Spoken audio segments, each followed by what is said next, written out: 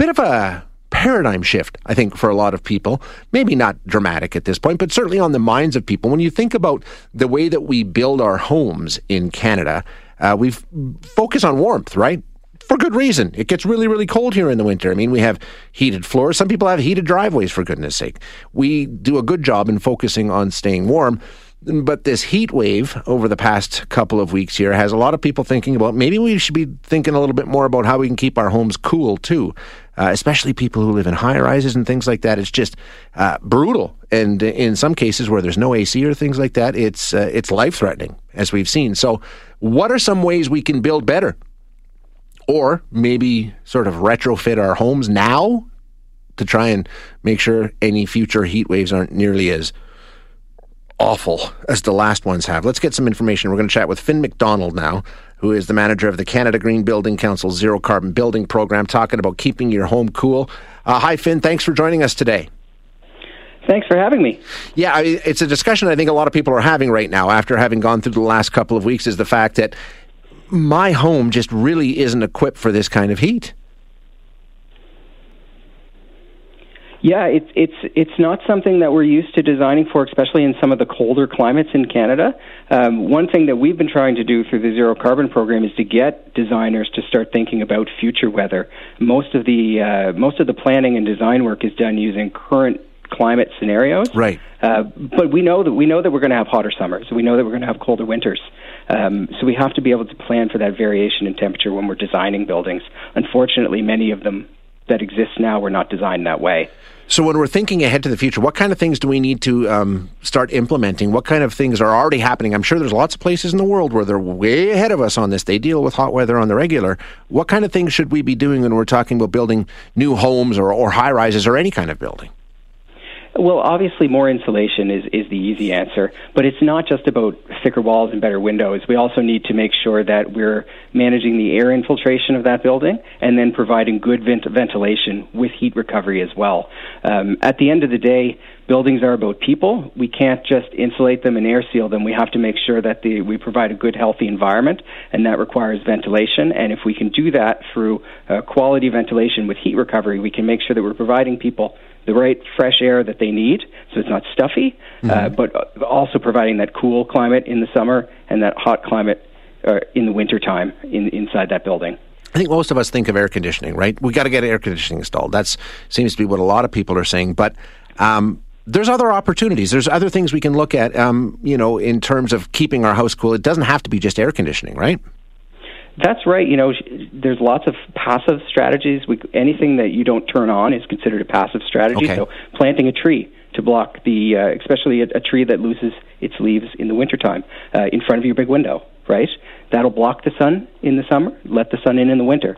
The same thing with window shading, just the overhang over the window. That's just the right size to block the sun, which is directly above us in the summertime, but at a lower point in the winter, lets it in your window. So those are what we call passive design strategies. Planting a tree is something anyone who has a home can do now. The window shading is a little bit more difficult to retrofit. Even things like adding thermal storage in your house, that's something that can easily be retrofit as well. There are thermal storage units. You can also add anything made of concrete. It takes a long time to heat up or cool down. It'll help you with that temperature swing between days. At Evernorth Health Services, we believe costs shouldn't get in the way of life-changing care, and we're doing everything in our power to make it possible. Behavioral health solutions that also keep your projections at their best? It's possible. Pharmacy benefits that benefit your bottom line? It's possible. Complex specialty care that cares about your ROI? It's possible. Because we're already doing it. All while saving businesses billions. That's Wonder made possible. Learn more at evernorth.com/wonder. In night. What about heat pumps? What are heat pumps and how do they work? So a heat pump is an air conditioner that runs both ways. Okay. If you think about your refrigerator is a heat pump, right? Cold inside, you put your hand behind the fridge, hot. You get hot air, right? So even though it's cold in that fridge, it's finding heat in there and moving it out. That's how a heat pump works. The beauty of a heat pump is it works in both directions. So you can get heat in the winter, cooling in the summer. And this is great in any climate because even though you may not be able to use it all year round, you may already have a furnace, right? So if you're thinking about putting in air conditioning, or if you have air conditioning and you have to replace your air conditioner, you can always look at using a heat pump. It'll provide you with cheaper heat during the shoulder seasons, and you'll still get, in a climate like Alberta, a good chunk of the heating season out of that too. Okay, excellent.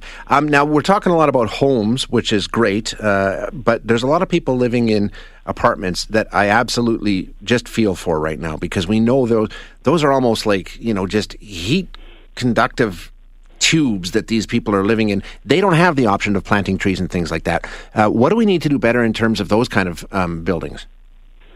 They need to be designed to properly manage heating and cooling.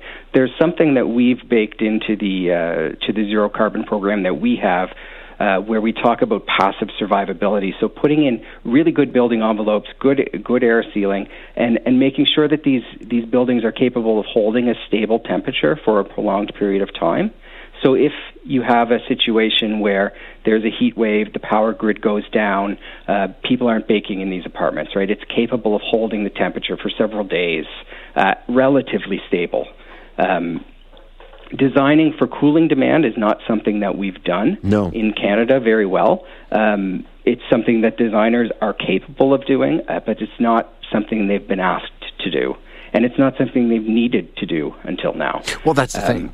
Yeah. And another thing about heat pumps is they actually will provide dehumidification as well. So the humidity goes away. If there's humidity in your space, they can also keep the air from getting too dry in the wintertime as well. Gotcha. Okay. And just the size of the building themselves, I imagine the bigger the building and the taller the building, the more it's going to heat up, right? Yeah, so there's something called the stack effect that plagues tall buildings, and it's the tendency for heat to rise, and as it rises from floor to floor, it bakes the higher floors of the building, because all the heat rises. Gotcha, okay. It doesn't necessarily have a way out. One other thing I wanted to ask you about, radiant cooling.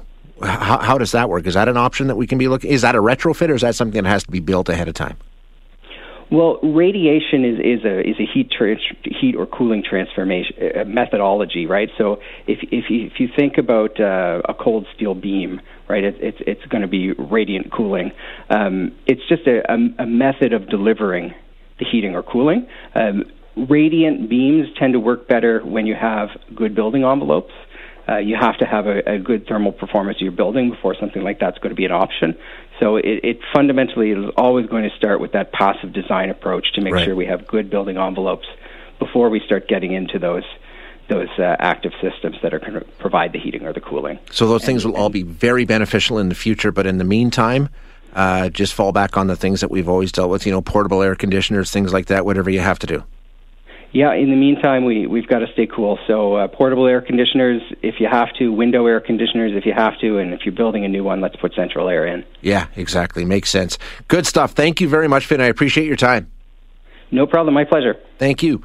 That is Finn McDonald telling us about how, we may need to rethink the way that we do some of our building construction in this part of the world as we have to deal with this kinds of heat.